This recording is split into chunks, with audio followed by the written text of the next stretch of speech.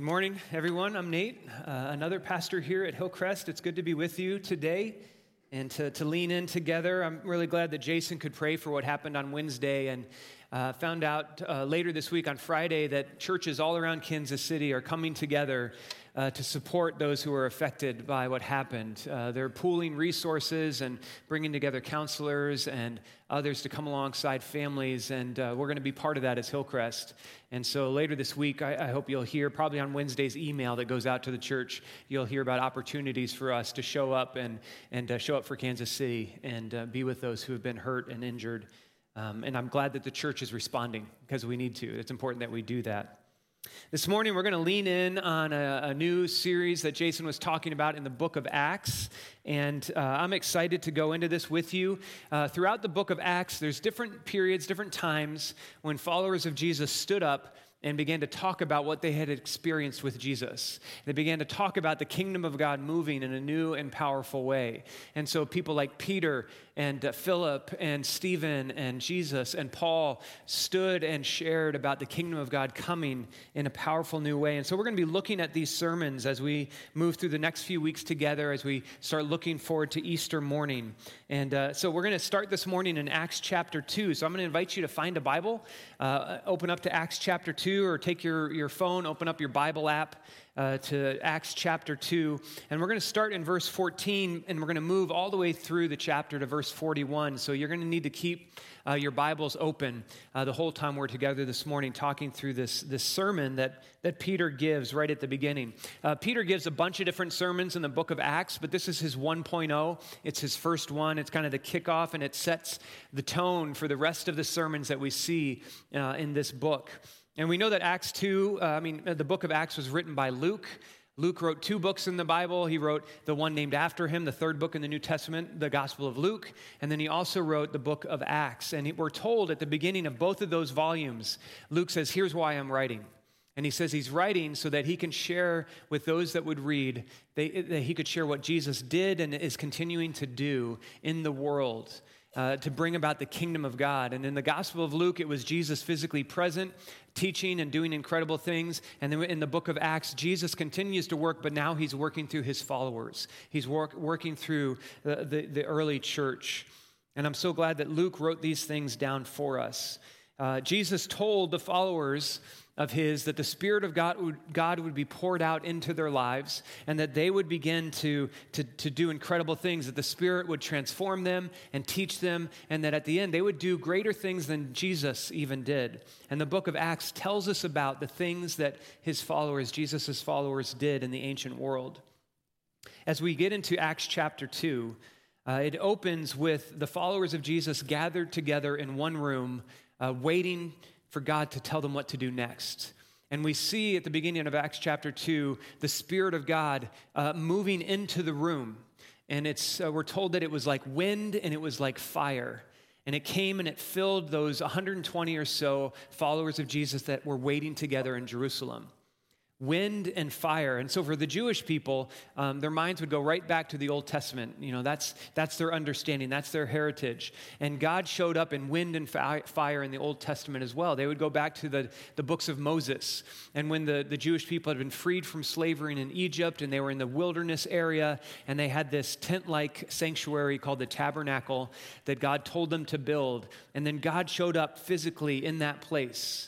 He came into the tabernacle with wind, and there was a pillar of fire. And this was a way of him showing up where people could see it physically happening, and they would have faith and confidence that God was with them, that they were his people, that he was leading them through the wilderness. And so as Acts opens up in chapter 2, we see the Spirit arrive again with wind and fire. And those who are gathered, they know that something's happening because they start to speak in different languages they were unfamiliar with.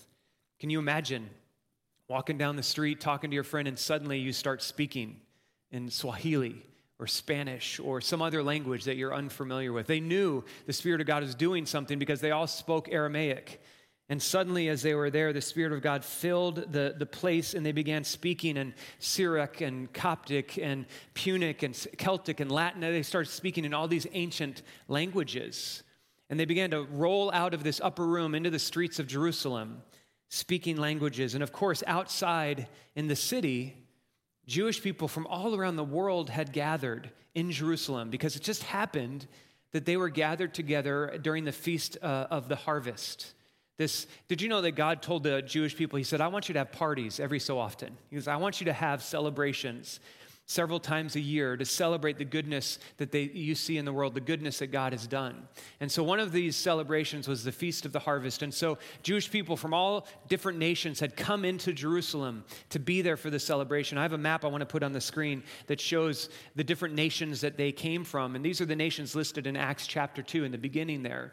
And you see it was all around the ancient world that people had traveled to Jerusalem. And so here comes these newly bilingual disciples spilling out into the streets of Jerusalem. And people just happen to hear their languages being spoken. And God is doing an incredible thing. I just want to remind you that what we read in Acts this morning, that this is history. This is what actually happened. This isn't, some magical story that third century philosophers and poets decided to come up with to entertain dinner guests at their house. Dr. Luke, as a medical professional, was interested in capturing the details and the moments of this breakout of the Spirit of God in the first century. And so he did a detailed research project and talked to eyewitnesses and wrote down their stories and put it together so that the story of the early church could be known. Even by us 2,000 years later, we would have a historical understanding of what took place in these moments. I want you to hold on to that truth this morning. These 120 that were filled with the Spirit spilled into the streets of Jerusalem and began to speak different languages. And it's just amazing to see God's plan that he had brought people from all around the world together just for this moment, the breaking out of the Spirit of God. And those who are listening, they're a little confused. They're not sure what's happening. They hear some languages they don't understand, sounds like gibberish, so they start thinking, well, maybe these people are drunk, because we don't know what's happening. And so we see Peter begin his sermon in verse 14 of chapter 2. So if you're there with me, look at verse 14. It says, Then Peter stood up with the 11 and raised his voice and addressed the crowd. Fellow Jews and all of you who live in Jerusalem, let me explain this to you. Listen carefully to what I say. These people are not drunk as you suppose. It's only 9 a.m. I like how Peter adds that little nugget. It's only too early to be drunk. I'm like, okay, Peter, when is it okay to be drunk? It's not what he's saying. He's just saying what's happening here is not about alcohol.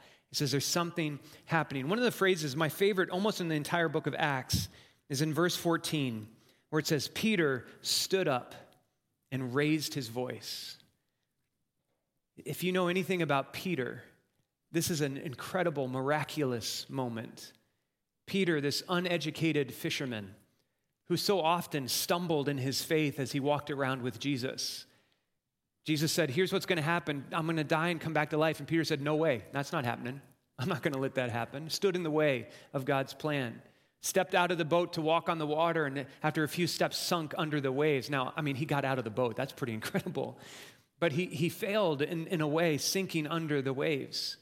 The night Jesus was arrested, Peter ran for his life, and then when he came back to see what was happening, he denied even knowing Jesus. He got offended when someone said, you're one of those followers of Jesus. He said, I don't know what you're talking about. And as he denied even knowing Jesus, he locked eyes with his Savior. He locked eyes with Jesus, and it crushed his spirit. He ran away weeping. This same Peter stood up and raised his voice. God transformed him. Jesus met with him and said, I've still got work for you to do. Let me ask you, when you think about your life, do you see the mistakes that you've made? Do you look back and think about the poor choices you made and you think to yourself, there's no way God could use me. There's no way that the Spirit of God could work through me in a powerful way. Look at what I did. Look at what I thought. Look at how I identified. Look at the things I chose to put my life into. I want you to think about Peter and how God transformed him. No matter what you've done, no matter what's been done to you, God has a plan for your life. He wants to use you. Your screw-ups is where God invites you to stand up. Your failures can be God's fulfillment. Your broken promises are really God's beautiful purpose for your life. Do you hear what I'm saying? You might feel like you're a failure. You might think you're disqualified or forgotten, but that is not true. God has a plan. He wants to work through you. Peter stood up. The guy who did everything wrong stood up and began to speak in a powerful way, raised his voice. God wants you to raise your voice as well. He's got a story he wants you to tell. He's put specific people around your life that he wants you to share about the kingdom of God, about what Jesus has done in your life. You are not cut off. You are called by God. So Peter stands up. And then there's that other phrase there that he stood with the 11. He didn't stand on his own. He had those followers of Jesus, his little small group stood with him. 100 or so others that were there stood up with him. He did this with his community of faith. We stand with each other. We need each other to stand up and to share what God is doing. No one stands on their own here at Hillcrest. We stand together. Even when we're not physically together, we carry each other's burdens. We pray for one another. We support each other in the work that God has called us to do. Peter stood up with his small group and he began to talk. And he says, listen, there's something happening here. It's not about alcohol. It's not about being drunk. God is doing something new. And he goes into this very first sermon in the book of Acts, this very first church service taking place in the streets of Jerusalem. And he sets the tone and the template for all the other sermons that are going to come later in the book of Acts. There's basically three movements in these sermons that we see in Acts. I want to give those to you before we read what Peter said. First, it's the story of Jesus. That's the first movement in these sermons. And then it's the titles of Jesus. And then it's the invitation of Jesus. We hear it over and over again as the preachers stand, as the teachers stand in the book of Acts to talk about what God is doing. They start by giving some context. They talk about who Jesus was and what he did and how he healed and how he died and rose again and how he moved in powerful ways. They go through the history of Jesus' life, his teaching. And then they talk about who he is because of that. And this is what he did and now we know. And they begin to share the titles of who Jesus is. He is the Savior. He is Lord. He is the Messiah. And then they move from that call to the one true God, and they say, so it requires some action. There's an invitation that Jesus gives you. And they wrap up their sermons with a call to believe and to receive what Jesus did, that he has forgiven you, and to receive a new life and a new calling as you move forward.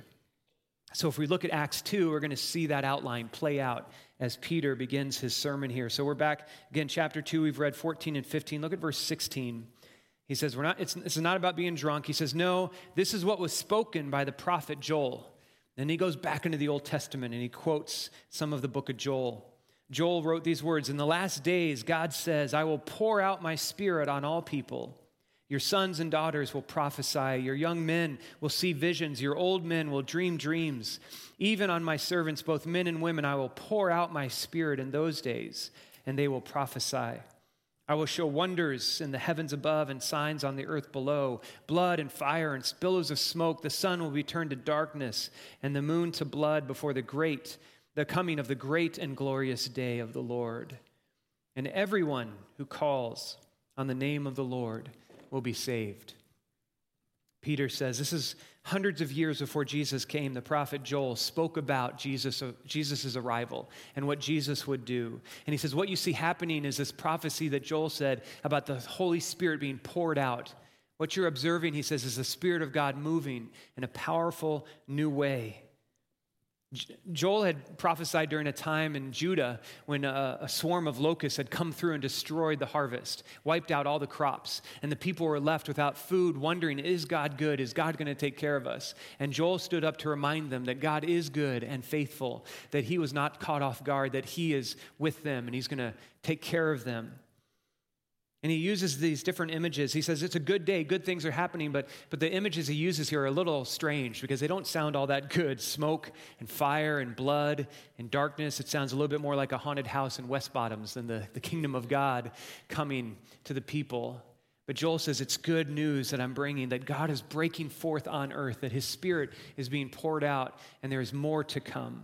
There's going to be a wave of God's movement as the kingdom of God comes to earth. And he's going to work through men and women who trust him, who follow him. God will reveal his wonders and his glory. And Peter says, everyone who calls on the name of the Lord will be saved. And Peter didn't even know what he was saying when he said that, because at this time when Peter said that, he was thinking of the Jewish people alone, the people in the tribe of Israel. And it would be a few chapters later when God would help Peter understand, no, it's for everyone. those who are Jewish and those who are not Jewish. Everyone is invited into this new kingdom of God that is breaking free on earth. And so he continues after this quote from the Old Testament book of Joel. In verse 22, he continues. He says, "So, people of Israel, listen to this. Jesus of Nazareth was a man accredited by God to you by miracles, wonders, and signs, which God did among you through him, as you yourselves know," he says. "This man, this Jesus, was handed over to you by God's deliberate plan and foreknowledge, and you, with the help of wicked men, put him to death by nailing him to a cross. But God raised him from the dead, freeing him from the agony of death, because it was impossible for death to keep its hold on him." I think what Peter is getting at here is so important. He says, Joel talked about this one who would come. And I want you to know, he says, it's Jesus. Jesus is the one that Joel was talking about, the one whose name we would have to lift up to be saved. And he says, you know who I'm talking about. You're aware of what Jesus did. What Jesus did for 3 years was not hidden or done in secret. He was public in his ministry as he taught and as he did incredible things. Though they had come from all the corners of the ancient world, they would have heard about this rabbi in Israel that was teaching in a powerful new way. This rabbi who was bringing dead people back to life, who was feeding thousands of people at one time with miracle food. This one who was teaching with power and hanging out with all the wrong people, having dinner with tax collectors and sinners and prostitutes, and all the religious elite were ticked off at him. The word about Jesus had gotten around the world. And Peter says, you know all about him, and you killed him. Pretty bold statement for Peter to roll out right here in the midst of his sermon. We put him on a cross, Peter says. Now, of course, I think there were probably people listening to Peter that weren't there 50 days before when Jesus was arrested. They were in these other nations, these other countries around Israel. But Peter says we're all responsible. We all put Jesus on that cross. It's because of our sin, our rebellion, that he hung on that cross to pay the price for our sin. He says, you did this. And Peter acknowledges this really interesting mix of God's providence and human responsibility. He says it was God's deliberate plan for Jesus to die. And he saw that plan out by using you and me and putting us where we put him on the cross. And the fact that Peter is saying these words right here tells us that he's growing in his discipleship of Jesus. Because when Jesus talked about dying the first time, Peter said there's no way that's going to happen. And now Peter understands that this has been all part of God's plan. That this was the idea that death was not going to be the end of the story, but that the Messiah had to die so that he could give us new life. And Peter writes about how Jesus came out of the grave. He talks about the agony of death in verse 24. Agony of death. That word agony, it's not so much about the pain of death. Every other time that word is used in the New Testament, it refers to birth pain, the pains of birth as a new life is coming into the world. And death couldn't hold Jesus any more than a pregnant woman can hold a baby in her womb. And that tomb of Joseph was pregnant with new life, even as Jesus laid there and he rose again and invites us into a new kind of reality, this resurrected Messiah. Peter speaks about it.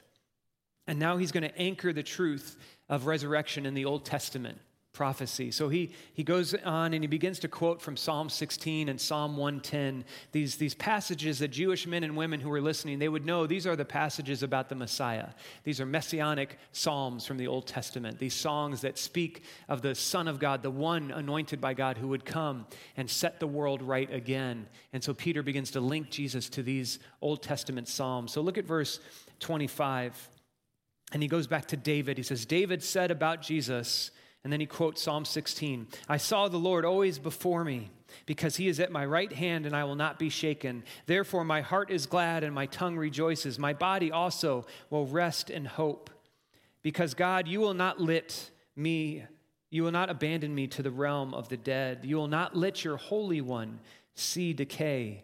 You have made known to me the paths of life, and you fill me with joy in your presence. Peter says David was talking about the Messiah when he said that you won't let my body see decay. He was talking about the one who would come, the Messiah who would come. And so he lays that out in the next passage here, verse 29. Peter continues, he says, brothers and sisters, we all know that this patriarch David, King David, that he died and was buried. His tomb is here to this very day. He's like, let's go see that tomb. David wasn't talking about himself. He says, we know that he died, but he was a prophet and knew that God had promised him an oath, that God would place on the throne one of David's descendants. And seeing what was to come, David spoke of the resurrection of the Messiah, that he was not abandoned to the realm of the dead, nor did his body see decay. And God has raised this Jesus to life, and we are all witnesses of the fact. Exalted to the right hand of God, he has received from the Father the promised Holy Spirit and has poured out what now you see happening here, what you hear and what you see happening. Resurrection was always part of the plan, and of course those listening had their doubts about that. This was a hot topic in the first century in the Jewish culture. It divided religious groups, the Sadducees and the Pharisees. They disagreed over the resurrection. And so Peter, he's like, I want to make this clear, that resurrection's always been part of the plan. That in the Old Testament, David wrote about it, prophesied that the chosen one of God would come back to life. And then Peter says, we are witnesses. We saw this happen. And I think you probably pointed to the 11 that were standing with him, but you can assume that all 120 that had been in that upper room would have stood up and said, yes, we are witnesses. We saw him die on that cross. And then we ran into him later. We sat and we had food with him. We sat and we talked with him. We could tell you what he looked like after he had died and came back to life. We went to the tomb and it was empty. 100 people were there as eyewitnesses of what Peter was talking about. We believe in a supernatural reality. As those who follow Jesus, we believe that God can do what God wants to do, how God wants to do it. And one of the things we believe is that God is a God of order. He's not a God of chaos. That God created systems that he put into play in this world so that we can understand part of what he's doing. And so he created systems like the atmospheric system or the biological system or relational systems. And God is not anti-science. He put everything together. Now science is discovering and researching and understanding the systems that God put into place. And at the same time, we believe that God can step outside of those systems and do supernatural things that we might not expect. He can heal broken hearts. He can put together torn muscles. He can repair injustice. He can bring dead things back to life. And Peter says, look, we're all witnesses of what happened. And now you are witnesses of the Spirit of God being poured out. You are involved now in this story. Jesus said the Spirit would come, and now Jesus has risen again, and he has shared the Spirit of God with us. And that's what you see happening right now. You are witnesses also. And then he goes back to Psalm 110, another Psalm of David. He just wants to lock it in, that what he's talking about has been the plan from the beginning. So he goes, look at verse 34. For King David did not ascend to heaven. He died and was buried. He didn't ascend to heaven. And yet David said, the Lord said to my Lord, sit at my right hand until I make your enemies a footstool for your feet. David wrote, God said, send my Lord. The Lord's going to come up to heaven and be at my right side. And Peter's saying, that's not David. He wasn't writing about himself. He quotes Psalm 110. This is the most quoted psalm in the whole New Testament. 13 different times the writers of the New Testament talk about Psalm 110. And Peter would have heard Jesus use it as he was talking with Pharisees and challenging them in their understanding of the role of the Messiah. Jesus would pull out Psalm 110. And so I love how Peter, he's like, well, Jesus used it, I'm going to use it. I'm going to put that in my sermon because I saw my Savior do that. And he says, this is the evidence that God is doing a new thing, that God, the Messiah, has come and has risen to new life. And so he wraps it up in verse 36. Peter's going to wrap up his talk. He's talked about the history of Jesus, what Jesus did, how they treated Jesus, the truth about Jesus. And he ends with verse 36. He says, therefore, let all Israel be assured of this. God has made this Jesus, whom you crucified, both Lord and Messiah. There's the titles of Jesus. Jesus is Lord and Messiah. He is the leader of our lives. He is God himself. And he is Messiah, the one who has saved us, the one who came to release the kingdom of God on earth. This kingdom you've been waiting for. This Son of God that Daniel wrote about in the Old Testament, the suffering servant that Isaiah prophesied of. Peter says, this is the one, Jesus, the very one we crucified. and rose again. He is the Messiah, the one we've waited for. Peter calls them to this wonderful truth. He said, we killed the anointed one, but it was all part of God's redemptive plan. And now a new life is being offered to us. We can be delivered from our sin and our brokenness. We can be part of the kingdom of God breaking out on earth. We brought death. God offers us life. We sinned and we attacked, but Jesus forgives and he restores. Our gracious, our loving God doesn't treat us as we should be treated, but he offers us more even when we take. Theologians write about this. There's a theologian, David Goodling, that wrote about this passage. And he says, here's Peter talking about the good news of the kingdom of God. And he writes, they had murdered God's son, and now Peter is offering them his spirit. They had crucified the second person of the Trinity, and now God is offering them the third person. This is how gracious God is to us, how good he is to us. How did those listening respond? Look at verse 37. When the people heard Peter, they were cut to the heart. And they said to him and the other apostles, brothers, what shall we do? What shall we do? That word cut to the heart, that's a powerful word picture. This idea that they were hit, it hit them. What Peter was saying struck them. They felt it in their souls. They realized what they had done. It's like the whole puzzle came together. And some who had been there when Jesus was crucified, it suddenly clicked for them. That was the Messiah. I can't believe what we did. They were cut to the heart. This is what God's word does. I love what the book of Hebrews writes in Hebrews chapter 4. It talks about the word of God is living and active. It is sharper than any sword that has two edges. It cuts deep enough to separate soul from spirit. It can separate joints from bones. It judges the thoughts and purposes of the heart. The writer says that the word of God cuts to our hearts. And here's Peter, even before his words were captured in this volume, his words are already doing what the word of God does, piercing them to the heart. And their response is so good. They ask this question, what should we do? What should we do? They realize that what Peter is talking about is not just interesting information. They're not there just taking notes and drawing timelines and thinking, wow, how interesting. They realize that what God is doing in this moment is he's changing things. He's doing something new. And so they say, what are we supposed to do? They understand that what Jesus has done for them requires a response. And they're sorry, but they know that's not enough. They're moved emotionally, but they know that's not sufficient. They're listening, and it's like God has grasped them, and they understand that he doesn't want to just give us information. God wants to give us transformation. And so they say, what should we do? What is it we're supposed to do? Isn't that a great response?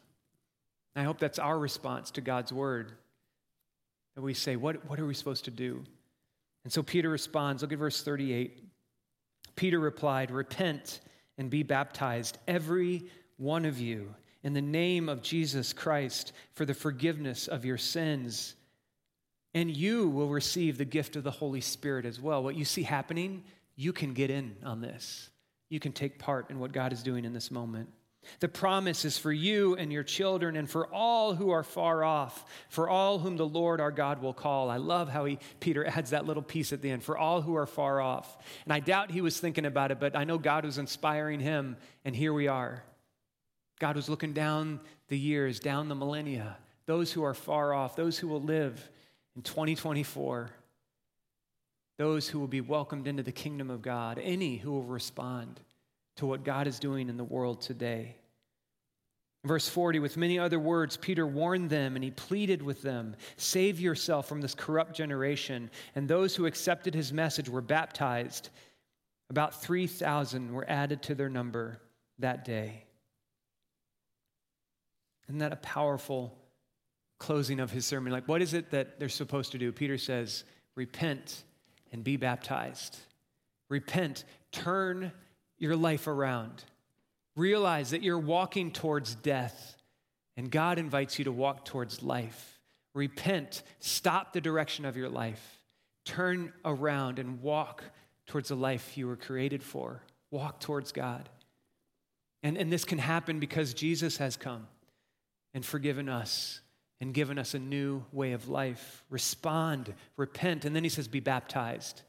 Take this public physical act of going underneath the water to symbolize the internal change happening inside of you, that you want to show that externally. So he said, go into the water, where you go underneath the water and you die to yourself and you come out of the water to a new life. Repent and be baptized, all of you, he says, in the name of Jesus. So what is the message for us today? I'm sure you hear it. God is saying he wants us to repent, to turn around. Those of us maybe who've been fascinated by Jesus, those of us who've been curious about the scriptures or wondering what the church is all about, maybe you've been here for many years and taking part in observing what happens here.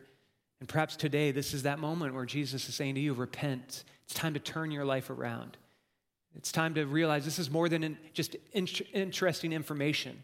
The Spirit of God is moving in our world today, and you are invited to be transformed by the Spirit and to live in a new way. So repent and then be baptized. Maybe that's what you need to hear today. Maybe you have repented. Maybe you've been walking with Jesus, but you've never been baptized. And we're invited into baptism as a way of celebrating this new life that we have. In just a few weeks on Easter Sunday, we want to do some baptisms here as a church community. We want to celebrate new life on Easter. And so if you've not been baptized, I want to encourage you to consider taking that step as we move towards Easter. You can take one of those connection cards and write a little note, I'd like to be baptized. You can email me or talk to any of our staff. Let us know. We'd love to celebrate that with you. And the passage here, it ends with, it says 3,000 responded. I think it's incredible what God did on that day. How amazing that he brought all these people to town. The Spirit of God broke out. Peter and others stood up and began to share the good news about Jesus. And 3,000 responded. This is the kickoff of the church. I mean, what a launch, right? What a way to begin this new movement of God in history. And here we are 2,000 years later, still part of that kingdom of God, still part of what God wants to do on the earth today, bringing light and hope and love and grace to people around us, helping invite them into this way of life that we get to walk, experiencing the Spirit of God working in us, even in our brokenness, even in our failures, that God says, I redeem you, I call you by name, I forgive you. Let's move and act in the ways that God is inviting us to today. I want us to pray together, but before we do that, I want to invite the worship team to come up. They're going to close us in a song, and while we're singing together, I'm going to invite you to consider coming up for prayer. Every Sunday at the end of our services, we have volunteers up front to pray with you, our prayer team. And so I want to invite you to stand right now with me. And I want to invite our prayer volunteers to come up at this time to be available for prayer. And if God's moving in your heart in an important way, maybe a new way today, if there's something going on in your world that you'd love for someone to pray with you about, maybe there's a celebration that you just want to share, or maybe there's a concern that you have about your own life or the life of a friend, and our prayer team will be up front here. And they want to pray with you and encourage you this morning. So even as we're singing, come up and let us pray with you. And let's worship God together. Will you sing with us now? God, your name is great. Things change when we speak your name. We will never grow restless of praising you, Lord. We'll never grow weary of worshiping you. Lord, we pray that our worship is always bigger than our worry. Pray that we lay everything at your feet and that we place everything in your hands, because you can do so much more with a little bit. God, we trust you. We honor you. We worship you in everything that we do.